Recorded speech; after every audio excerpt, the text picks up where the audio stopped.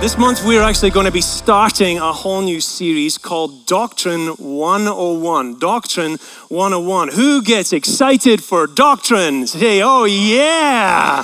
Woo! That's right. This month, we're going to be learning words like justification and sanctification and words like that, which seem like, oh, these words are way too big for us. Listen, if you can remember decaffeinated caramel macchiato or Star Wars Mandalorian, you can remember those words, right? So we're all on the same page. So we're going to be doing some complicated stuff this month, but hopefully we'll make it into something that we call Christianity for Dummies, right? You remember those books? Remember the books? No? Okay, all right. They used to have those books that called Christianity for Dummies, and they used to have it like that, but we don't think of ourselves as dummies. So we decided to call it Doctrine 101. Way back in the year 325, who doesn't remember that year, right? Yeah, it was a good year, right? In the year way back in the year 325 AD. There was a bunch of the church fathers got together because they had realized that there was a lot of problems within churches across the Middle East, which is where the church really began.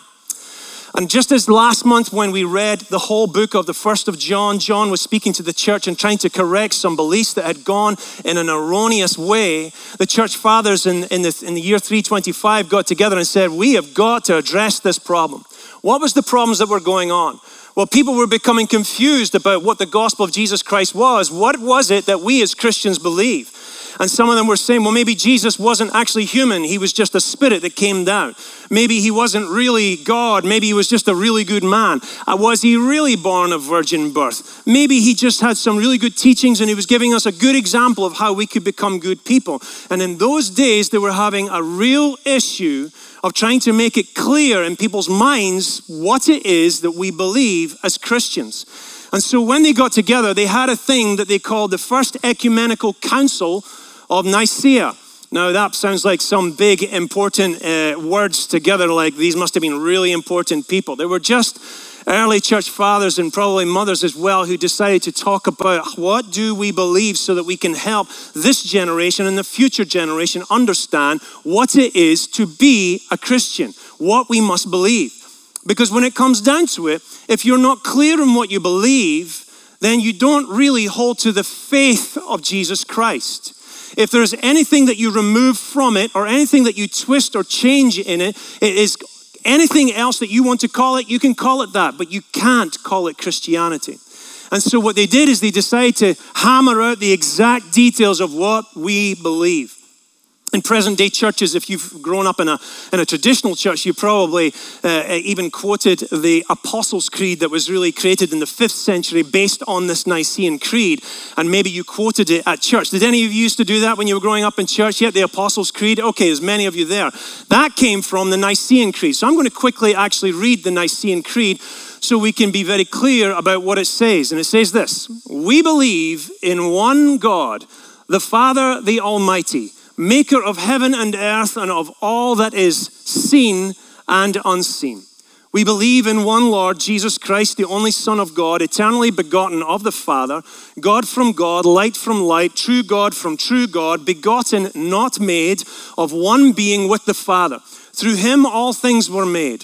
For us and for our salvation, he came down from heaven, was incarnate of the Holy Spirit and the Virgin Mary, and became truly human. For our sake, he was crucified under Pontius Pilate. He suffered death and was buried. On the third day, he rose again in accordance with the scriptures. He ascended into heaven and is seated at the right hand of the Father. He will come again in glory to judge the living and the dead, and his kingdom will have no end. We believe in the Holy Spirit, the Lord, the giver of life, who proceeds from the Father and the Son, who with the Father and the Son is worshipped and glorified, who has spoken through the prophets. We believe in one holy Catholic and apostolic church. That's a small c Catholic. It means universal. It's not the traditional Catholic church. We acknowledge one baptism for the forgiveness of our sins. We look for the resurrection of the dead and the life of the world to come. Amen. If you've ever wanted to know what Christianity is, that's what it is in a nutshell. It's been distilled down. There's lots of other things we could talk about, lots of other doctrines, lots of other important things. But at the basis of everything that we believe, this is the fundamental of what is the basis of our faith. If we get one piece of this wrong or one part of this wrong, it starts to fall apart. The funny thing is, when they wrote this, they were trying to deal with problems of what people were getting confused about the faith of Jesus Christ. But the fact is, we're still having the same problem today. One of my brother-in-laws was meeting a friend of his recently, and it was a long-time friend, and he was chatting with him, and he's like, "Hey, do you have a place in your life for God?" And he's like, "Oh yeah, no, I'm a Christian." He goes, "Well, how do you know you're a Christian?" He's like, "Because I'm a good man."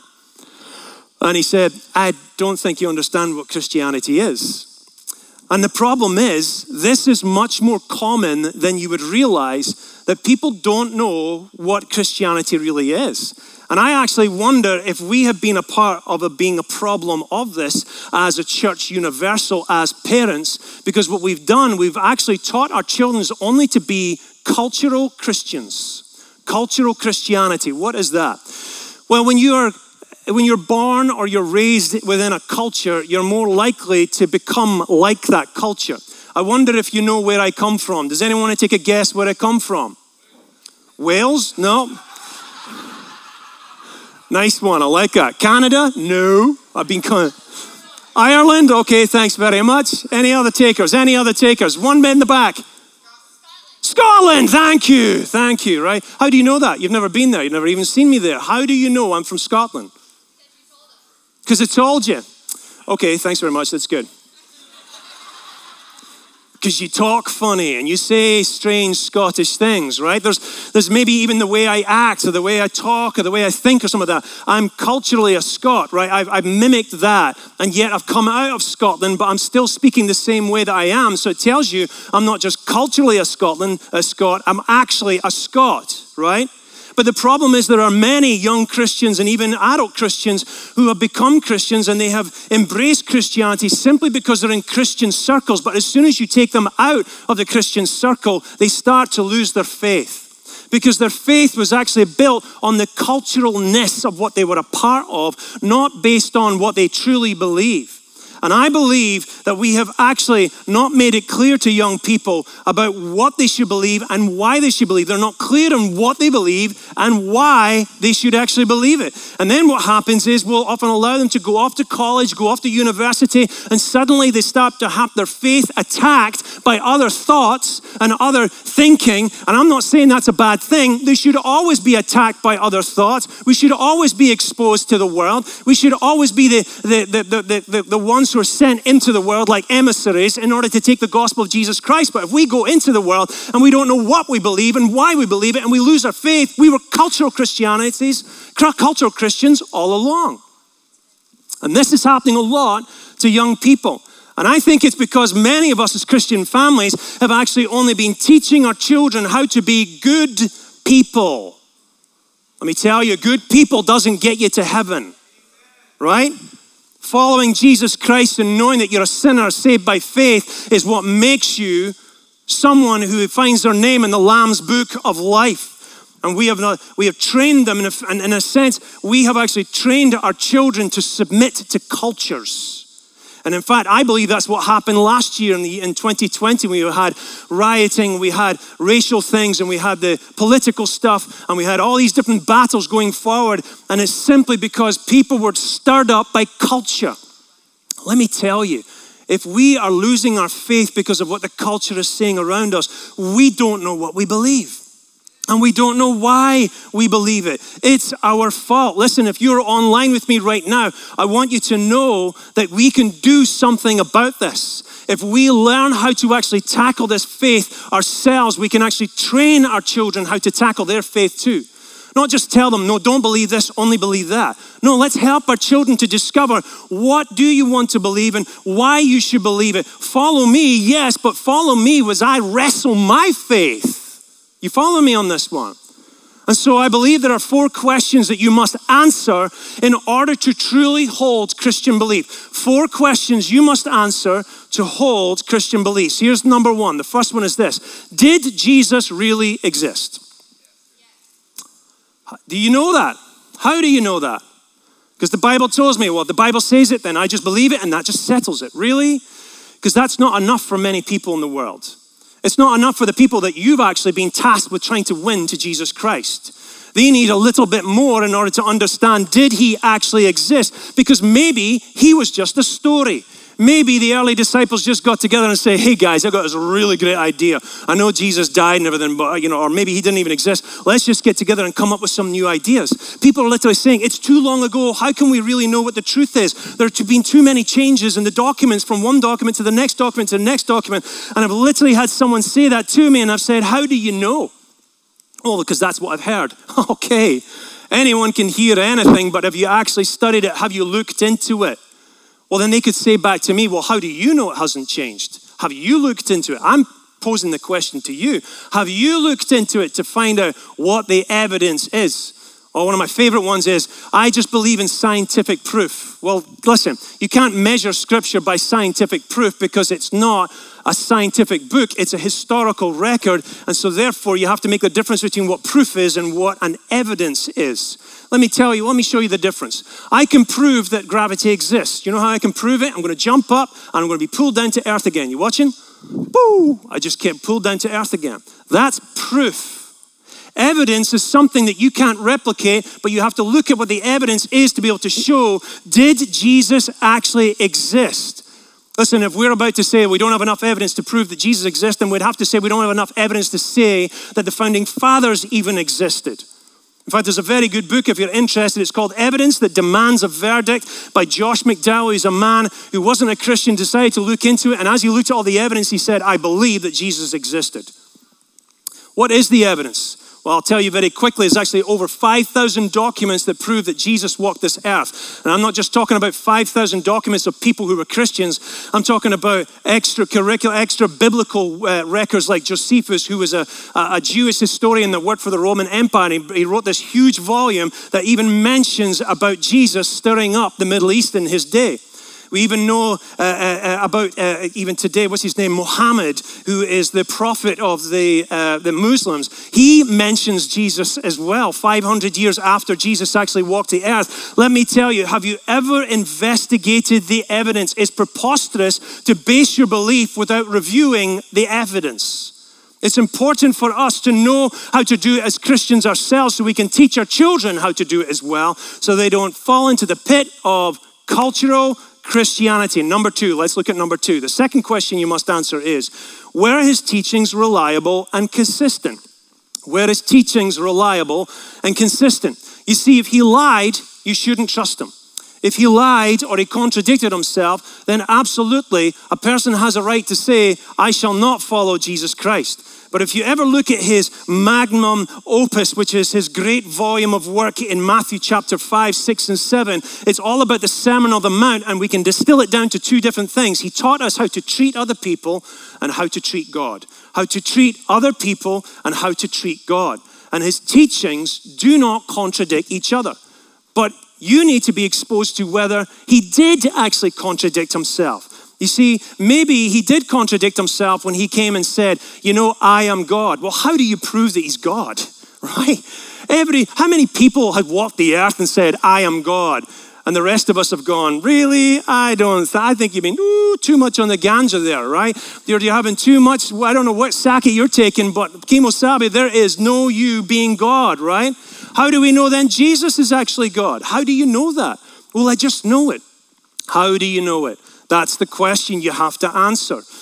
Were his teachings reliable and consistent? I'm not going to answer that question perfectly for you. I want to throw you into the deep end. Number three, the third question is, how did he live and die? How did he live and die? Why? Because this is the hypocrisy test. The hypocrisy test is you say one thing and you do something different.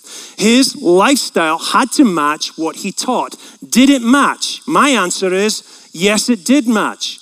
But every person who holds to a specific belief must be measured on whether they can live it out. Can they actually do it? The answer is yes, Jesus did live to it. He passed the test. Now, many reject Jesus because they see Christians who will say one thing and will do another. But I would say to you this, I would say don't follow Christians, follow Christ. Right? We have much evidence of even pastors and leaders. Point in case, recently one of the biggest leaders, Ravi Zacharias, who fell tremendously from grace, and many are now questioning their own faith. And I'm like, what was your faith based on? Was it a Ravi Zacharias faith? Well, you were always going to fail. You are always going to fall apart on that point. Why? Because we don't follow Christians, we follow Jesus Christ. But the biggest thing I think of how he actually lived was actually how he changed how to treat people. The way he treated poor people was vastly different. The way he treated rejected people or sick people, the way he healed them, the way he loved them and looked after them. And specifically, the way that he treated women was absolutely revolutionary for its day. His life is worth following. This answers this question. His life is worth following. But what about his death? Well, here's the cool thing about the way he died. When he was it was absolutely brutalized in his body. He was tortured, and then he was put up on a cross, also half alive, and he was left to rot there and to die there on a cross. He did it forgiving his enemies. He lived out and he died out the way that he taught us to live out. He actually did what he told us we should do. He went first. And especially in a culture of when you see someone who is being hard done by, or who has been murdered or has been killed or been badly treated, we all start demanding justice, justice, justice. Let me tell you, Jesus led by example and said, Father, forgive them, for they know not what they're doing. He led by example, he lived by example, and he even died by example. Now we've gotten to the third place of, the third question of asking the question of, is he someone we should believe in? Is he someone we should actually follow? But maybe he was just a good person. Maybe he lived an amazing life that we can all mimic, but he wasn't actually God. Well, then that takes us to our last and our final question this morning. Was he resurrected? This is a hard one to actually answer, because I don't have any living proof. I don't have any necessarily direct evidence that I can show, unless you believe in the Turin Shroud, etc., etc. But there is much evidence that is still in existence to be able to show us or tell us, did he actually come alive? Was he resurrected from the dead? Now, this would make him God if he was. Now, to be clear, there was other people who were actually resurrected, but the reason why we don't believe that they were God is because they eventually died again. Right? Jesus was the one who was resurrected and didn't die again. We have no record of him dying, but we have over 500 people who testified to seeing him after he died and then was resurrected. We have testimony in 1 Corinthians chapter 15 of over 500 people who said, I saw the risen Lord. And we have 12 people plus their other disciples that saw him actually go up to heaven. Now, maybe the disciples lied. Maybe they were just making up. Maybe like, hey guys, we know that Jesus didn't get resurrected, but we know he's still in the tomb, and we took his body and we stole it away and we pretended the stone was rolled away, but we know fine well that everyone still thinks that we're a bunch of idiots. So let's make up this story that he actually rose from the dead, right? There are people who actually believe that. But every one of them allowed themselves to be tortured and crucified and killed and murdered for their faith, and they still said, Jesus is alive. How many people do you know that are willing to be killed and tortured and brutalized for a lie? No, it's preposterous. It's preposterous to think that there is anyone out there who's willing to die for a lie that they know that they made up. But there is one other piece of evidence that proves that Jesus was resurrected. And there's not a piece of evidence that you can do by human form. It's only by the Holy Spirit. It says, this is Jesus saying, but when the Helper, that is the Holy Spirit, comes, when the Helper comes, whom I will send to you from the Father, the Spirit of truth, who proceeds from the Father, he will bear witness about me. I completely accept that if you've answered all the questions of, yes, Jesus did exist, yes, he's trustworthy, yes, he did live and die in such a way that was trustworthy, yes, his teachings was amazing, and yes, it seems like there was evidence that he raised from the dead, I would completely understand if you would say, but I'm still not completely sure. You know why? Because only the Holy Spirit can testify to it for you in your heart. You follow me so far? There's something about this that is so important that we have to not only lead our children in mentally and intellectually understanding what we believe and why we believe it, but also training them how to walk with the Holy Spirit so they can have a witness in their heart and says, I am convinced of this. Why? Because then we train them how to become disciples that will know how to go into the world and won't buckle under opposition. This is really important. But there's one other thing. There is one last thing that Jesus said to us that we need to embrace in order to be able to hold on to our Christian belief. And it was just before he ascended into heaven. He spoke to his disciples.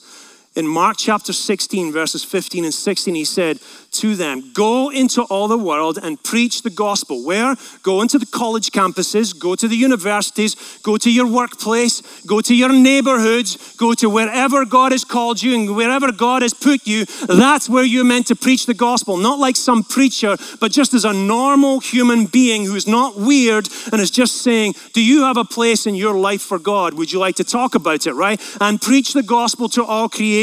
Whoever believes and is baptized. Why is belief not just enough? Because even the devil believes, the Bible tells us. The devil knows fine well who Jesus is. But Jesus added this on. He said, whoever believes and is baptized will be saved, but whoever does not believe will be condemned. What is baptism?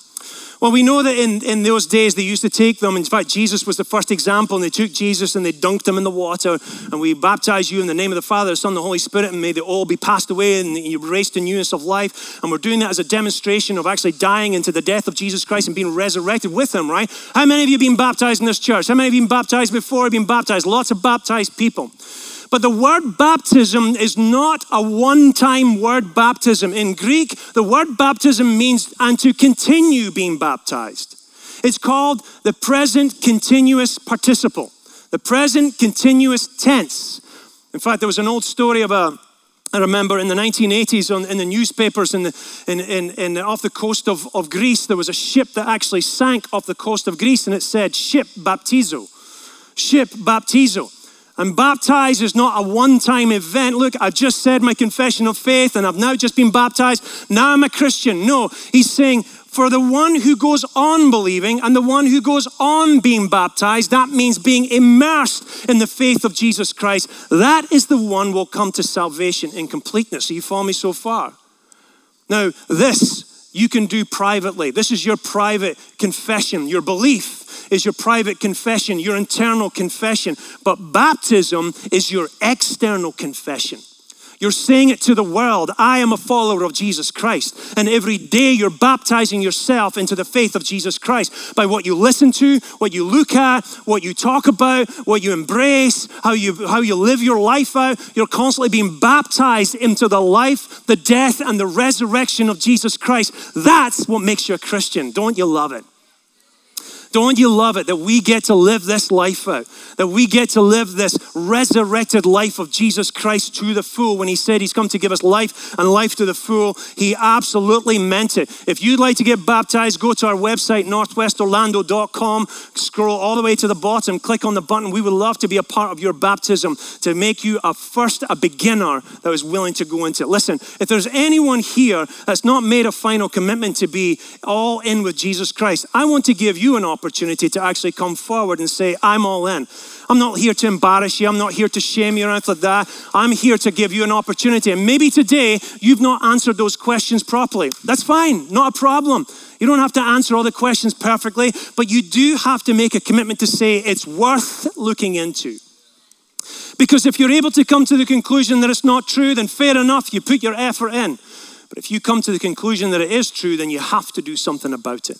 And maybe you have put the effort in and you'd like to make a response. Let's all stand this morning.